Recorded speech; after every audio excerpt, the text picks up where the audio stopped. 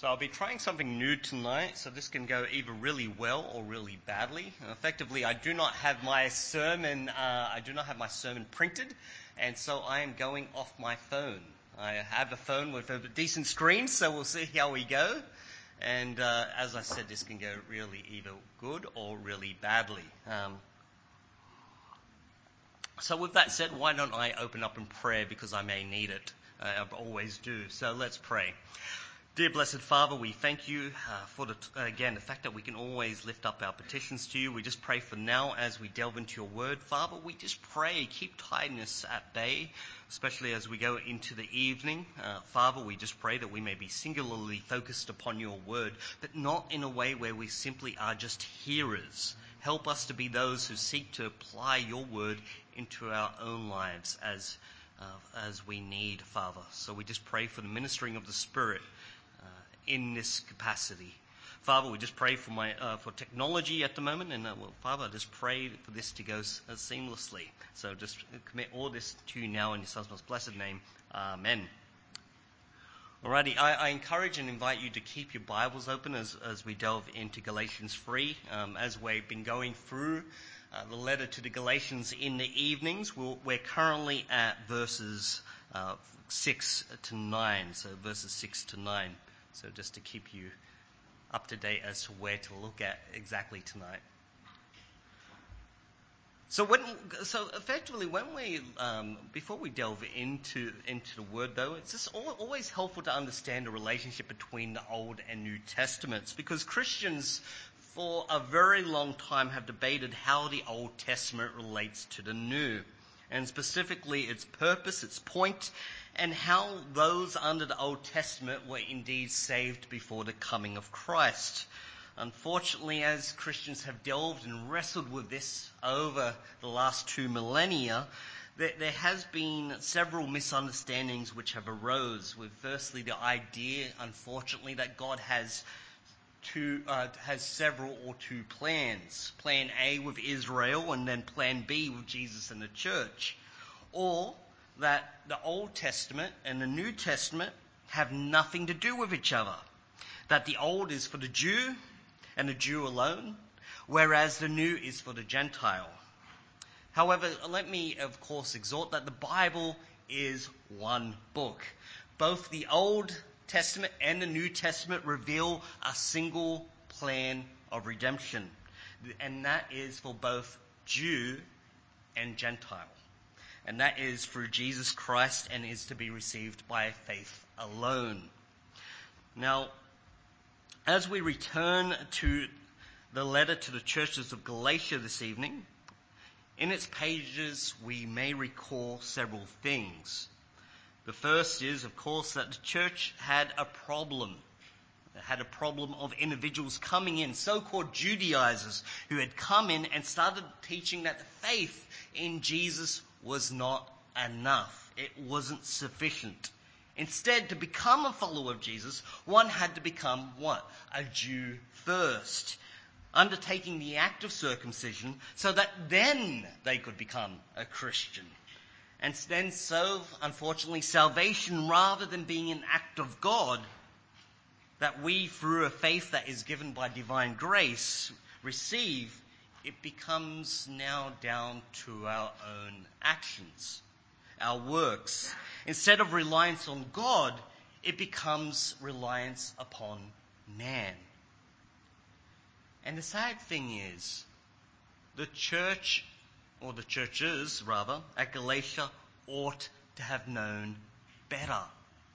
Paul, after all, had spent time with them. He had taught them all this. But now they had become bewitched.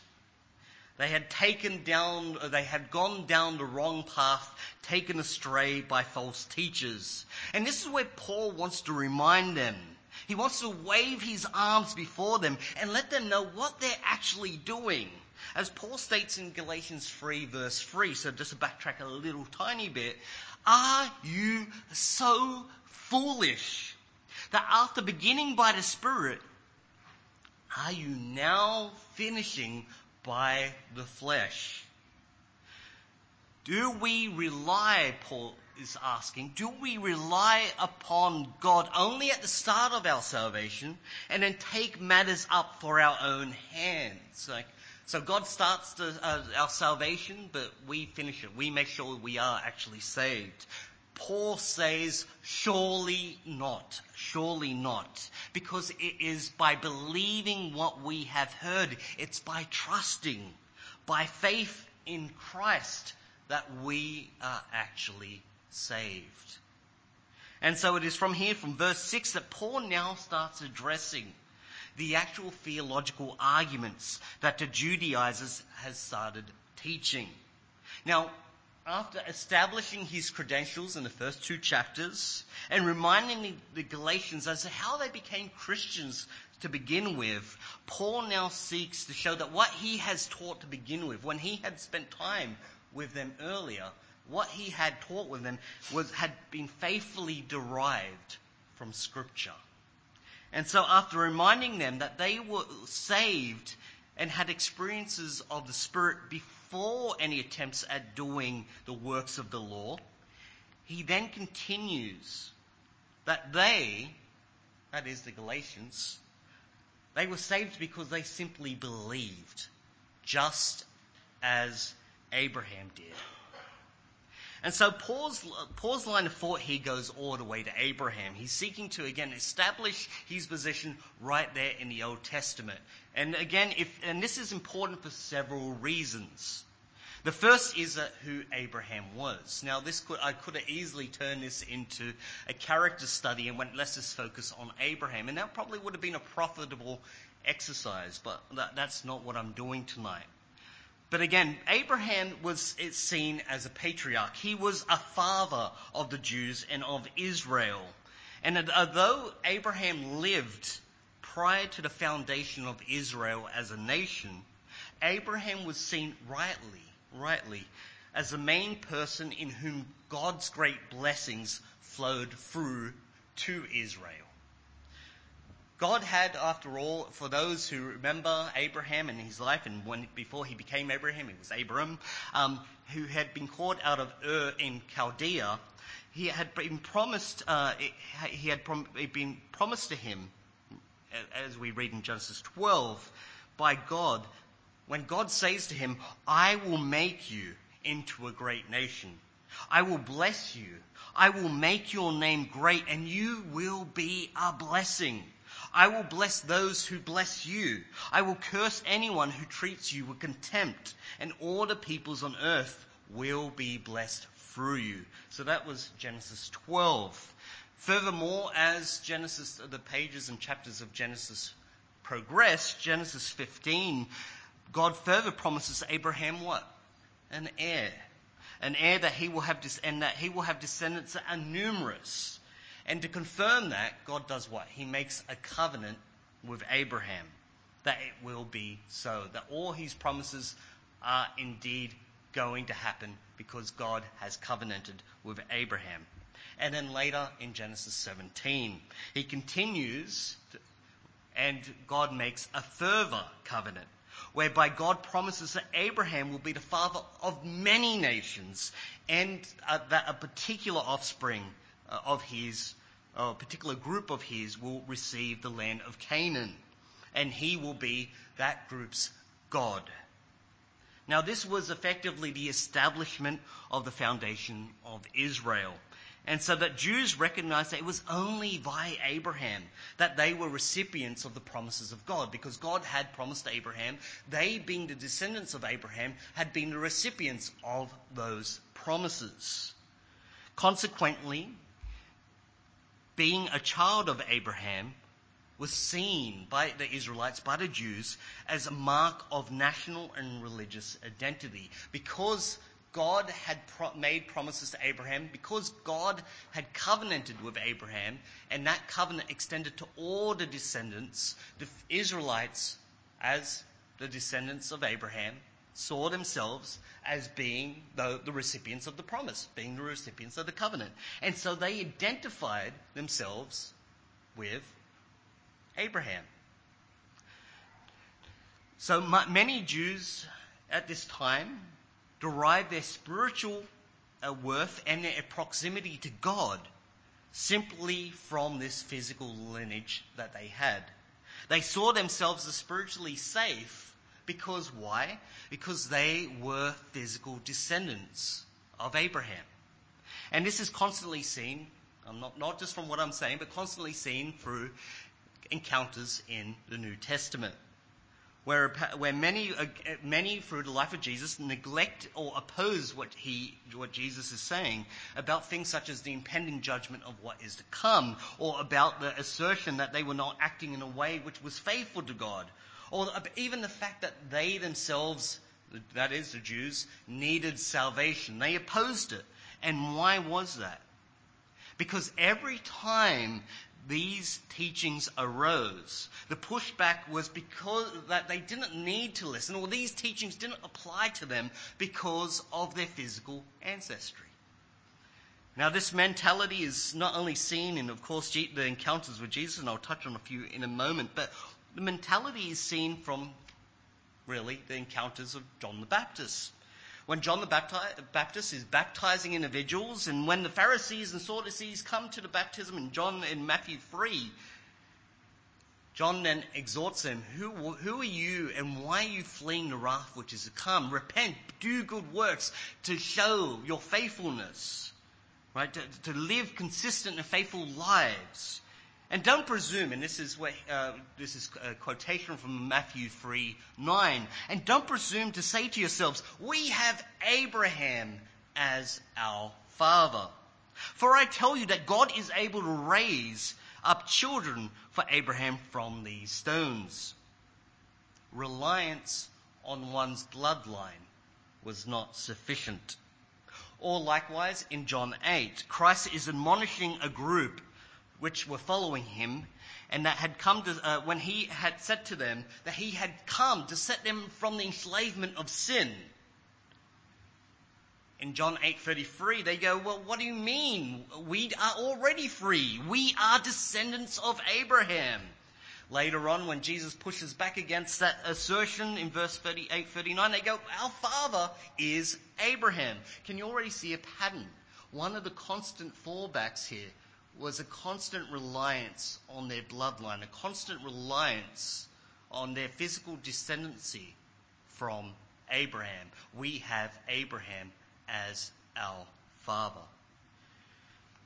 Now, Jesus, in that actual passage in John 8, chapter 8, Jesus actually tells them that the way that they're acting, because they wanted to kill him, the Jews wanted to kill him, he actually says, well, your actions, despite what you're saying, that you're the children of Abraham and that you have Abraham as your father, your actions and your behavior actually more closely to a father, all right, but your father is of the devil. Your father is the devil based on your behavior, based on your actions. That is truly your spiritual parentage.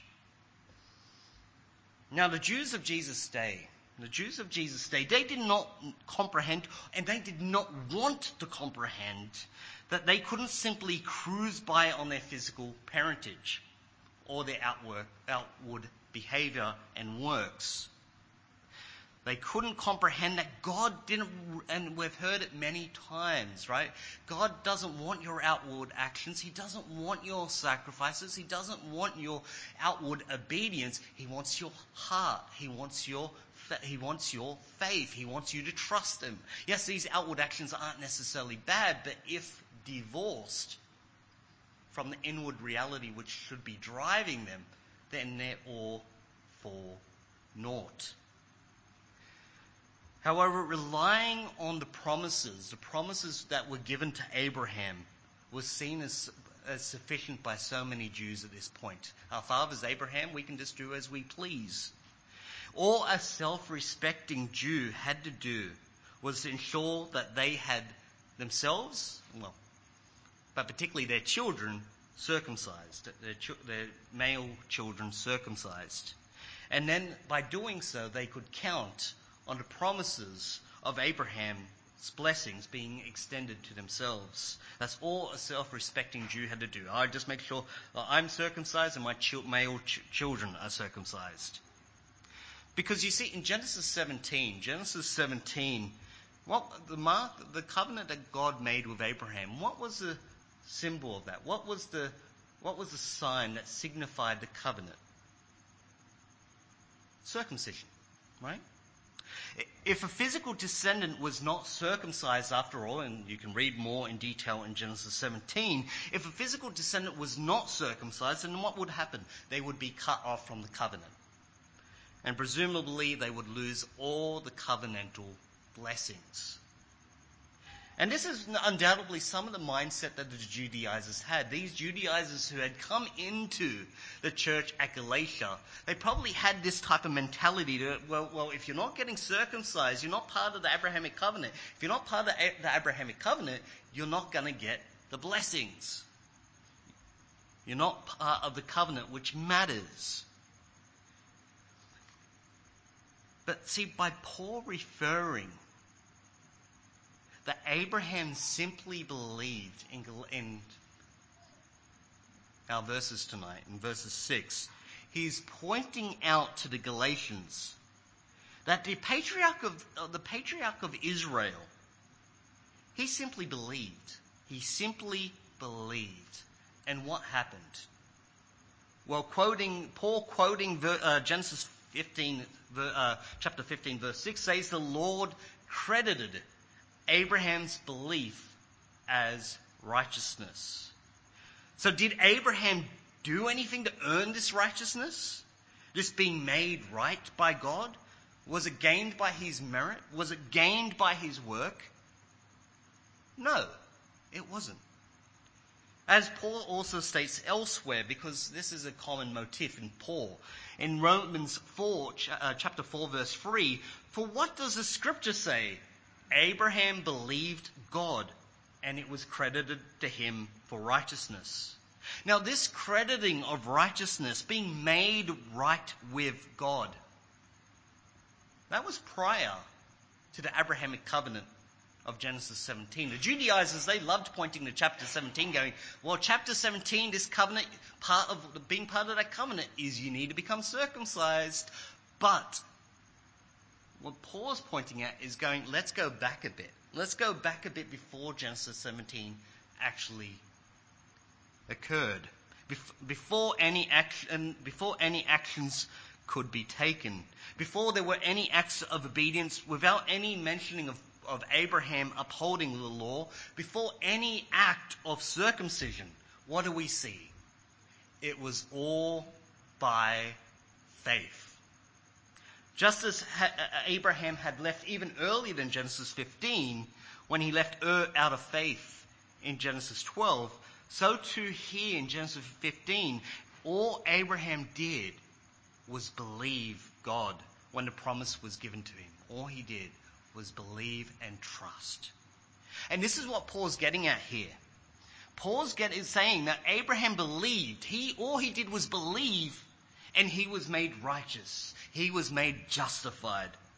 And so too the Galatians, well, they were made righteous by faith, not by any outward activity, not by any outward merit or mark. And this salvation, this being made right with God, this was not reliant on any act of circumcision. No, it was faith. It was faith that made people true children of Abraham, not physical actions. As Paul states in Galatians 3:7, you know then that those who have faith, these are Abraham's sons. So despite the fact that everybody used to use, all the Jews used to go, well, our father is Abraham, so we can cruise by based on this physical lineage. Paul's actually going here and going, the true children of Abraham are those who are in the mold of Abraham, believe like Abraham. While these Judaizers believed that the Gentiles needed to become covenant members of the Abrahamic covenant in order to become righteous, Paul points out that Abraham's salvation actually precedes the covenant. It precedes the covenant itself. Chapter 15 precedes, after all, chapter 17, unsurprisingly. Now, Paul wants to correct any misgivings or thinking to the contrary, because in some ways, again, it seems pretty self-concluding that Genesis 15 happened before Genesis 17, so we can see that, of course, Abraham was saved by faith before a covenant was made. But see, Judaism of this period, Judaism, or what we call Second Temple Judaism,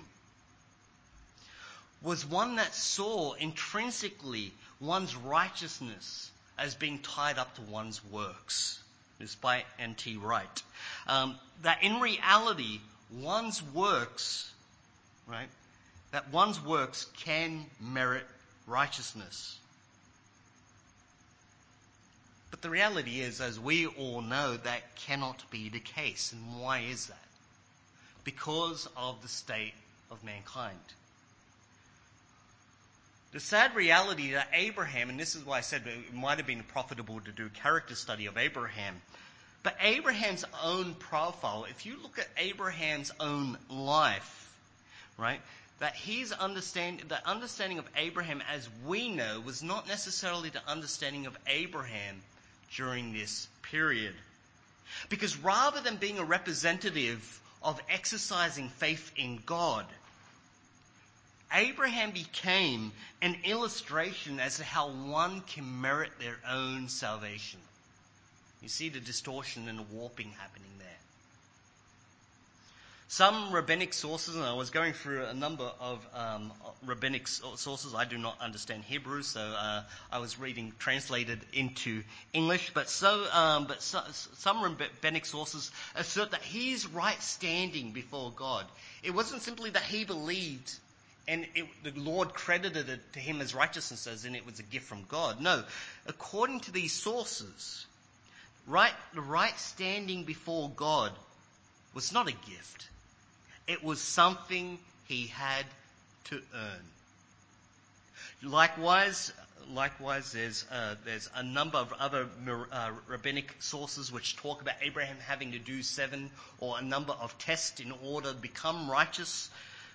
But 1 Maccabees, which if you're familiar with the Apocrypha, so 1 Maccabees, it's one of the Apocrypha books written right before the conquest of that area by the Romans. But 1 Maccabees 2:52 says, "Was not Abraham found faithful when tested, and it was reckoned to him as righteousness?" Inferring, of course, that the righteousness was reckoned to Abraham based on him passing a test. So it wasn't gifted by God. It was based upon his works. But see, that's, of course, a warped distortion. But this was a warped distortion that Paul had to deal with. Abraham was not meant to be seen as someone who reflects how one can merit their own salvation. But instead, Abraham was meant to be seen as someone who reflects how one ought to respond to God, which is in faith. You see, mankind is called to be reliant. We are called to be reliant. We're dependent beings. But we're not called to be reliant upon our own works. We're not called to be dependent upon our own ability. We're called to be dependent upon whom? God. And this is precisely it. That mankind could not rely upon themselves. This is why we needed salvation. It's why we needed rescuing from the bondage of sin that we've inherited from our first parents. And it's about this rescue, it's about this plan of redemption that unfolds from Scripture. And we've heard it many times from this pulpit. Where are the seeds of redemption? Where do they start? Genesis 3:15, right? And that is from Genesis 3:15, and as it unfolds throughout the rest of Scripture that we start seeing the plan of redemption, how God will reconcile humanity to himself, right? And as each page goes past, as each book of the Old Testament goes by, we see with more and more clarity as to the scope and the nature of the Redeemer who is to come. we see that there will be indeed a good news, that there will be a Redeemer who will come to rescue people from their sin. And this plan of redemption was not something limited to the Israelites. It was to be for all people, of all nations. Thus, Paul tells us in verses 8 in Galatians 3, "Now the scriptures saw in advance that God would justify the Gentiles by faith and proclaim the gospel ahead of time to Abraham, saying, 'All the nations will be blessed through you.'" See, Israel was never meant to be just a plan A for God, whereby Christ in that failed, so now we've got Christ in the church as plan B. Now, Israel was meant to be the medium for which the purpose of redemption would come to fruition. The Saviour, of course, would come through the Jewish nation. And believing Gentiles would be what? They'll be added to God's people. Which until that time, God's people were whom? Largely believing Jews. With a couple of sporadic amount of Gentiles added in for good mix. But the Gentiles from this point would be grafted on. And the way of becoming part of God's people was what? How did one become part of God's people? By faith. By faith. By the very same instrument. Regardless if it was in the Old Testament or the New Testament. One became a child of God through the instrumentality of faith. It was faith, faith, faith, regardless of the Old Covenant or the New. And Abraham believed, and what? It was credited to him as righteousness. But the problem is, the Judaizers, they came in, and what did they want to do? They wanted to get the Gentiles, and they wanted to drag them back to the Old Covenant. And while certainly the Abrahamic covenant, there's no doubt that the Abrahamic covenant pointed to Christ, it pointed to him. We need to understand that the promise of God, that God gave to Abraham, that promise that he gave preceded that covenant. That covenant, yes, it encapsulated that promise, but the promise itself was not limited by that covenant. But through the coming of Christ, the old covenant, of which the Abrahamic covenant was a part of, had now reached its purpose, its climax. And what was that? Bringing forth the Saviour. And what? Through Christ, a new covenant had come. It's almost as if the old covenant, in many ways, was being the fact that, of course, containing all of God's people, those who truly believe, those who were truly true children of Abraham, that people of God in the old covenant, that scaffolding came off and the new covenant was there. And now new people were going to be grafted in. Or, to put it as probably better, the writer to the Hebrews in chapter 8:13, by saying a new covenant, he has declared the first one obsolete. And what is obsolete and growing old is about to pass away. Paul's insistent here that if one understands Abraham's role correctly in redemptive history, that one would understand that Abraham was just like everyone else. A sinner that needed God. After all, Abraham doubted God's faithfulness. If we go through, like I said, we'll do a quick character profile of Abraham right here, of all the kind of misfortunes or the kind of spiritual defects of Abraham. But again, if we looked at Abraham, he doubted God's faithfulness in Genesis 15, 2-3. But Abraham said, "Lord God, what can you give me since I am childless and the heir of my house? And the heir of my house is Eliezer of Damascus." Abraham continued, "Look, you have given me no offspring. So a slave born in my house will be my heir." So he doubted God's faithfulness. Abraham and Sarah, as we know, they connected together to bring forth God's promise, involving, of course, Hagar. Abraham lied to King Abimelech. He was rebuked by an unbelieving pagan at that for lying. It's pretty clear that Abraham is not lifted up in the Old Testament as a perfect or sinless individual. He is a sinful person just like us. But furthermore, if they were to understand Abraham's position within redemptive history, they would understand that the true children of Abraham are not simply the physical children. Which, whilst, of course, being physical descendants, they are children from a posterity perspective, they're not truly children from a spiritual perspective. As Paul states in Galatians 3:7, you know then that those who have faith, these are Abraham's sons. If a Jew was to be reliant upon their circumcision, upon their external works, then Paul is clear they aren't true children of Abraham. You may even argue, to use Jesus' own language in John, that if they're reliant on their own works and their own ability and not reliant or dependent upon God, that they are indeed, instead, children of the devil, as all of us are who don't believe in God. If you want to be a child of Abraham, then what? How do you become a child of Abraham? Well, you must be saved like Abraham. And how was Abraham saved? By faith alone and God alone. Now, for us here today, this evening, who have, of course, the full revelation of God, we, of course, are on this side of the cross.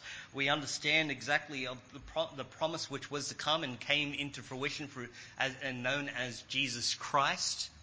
We know that we are to trust in Christ. But again, Abraham was given the promise, just like many other heroes of the faith in the Old Covenant. He was given a promise. He knew that a Redeemer would come. And that's why Jesus was able to say that Abraham looked forward to this day, and what? He was glad. Right? He was rejoicing that Jesus had come. And of course, now that we know who the promised one is, because he has appeared, and we have, of course, all the New Testament, we know that we are to be like Abraham. We are to have faith in Christ. But those on the other side of the cross, they believed in a promise which was to come, which was Christ. But the real question that we must ask ourselves here, because there's so much focus on being the child of Abraham, that's what Paul's really getting at in his rhetoric in these verses. Then we must ask ourselves, how do we become children of Abraham, and therefore children of God? Well, the first thing is that we must have the same faith. Right? We must have the same faith. We must put it in the same place. We must trust God who keeps every promise he makes. We trust him for guidance, believing that he will show us where we should go. To be, again, similar, being in a mold of Abraham, we trust God for what? For providence. Right? We trust God for providence, believing that he will take care of us and whatever we need. We trust God for what? For our deliverance, believing that he will bring us through times of trial. We trust him for everything, just as Abraham did. But most of all, to be a child of Abraham, we trust him for salvation through his Son, through God's Son. Whenever you go through the Old Testament, you can constantly see the fingerprints pointing towards Christ.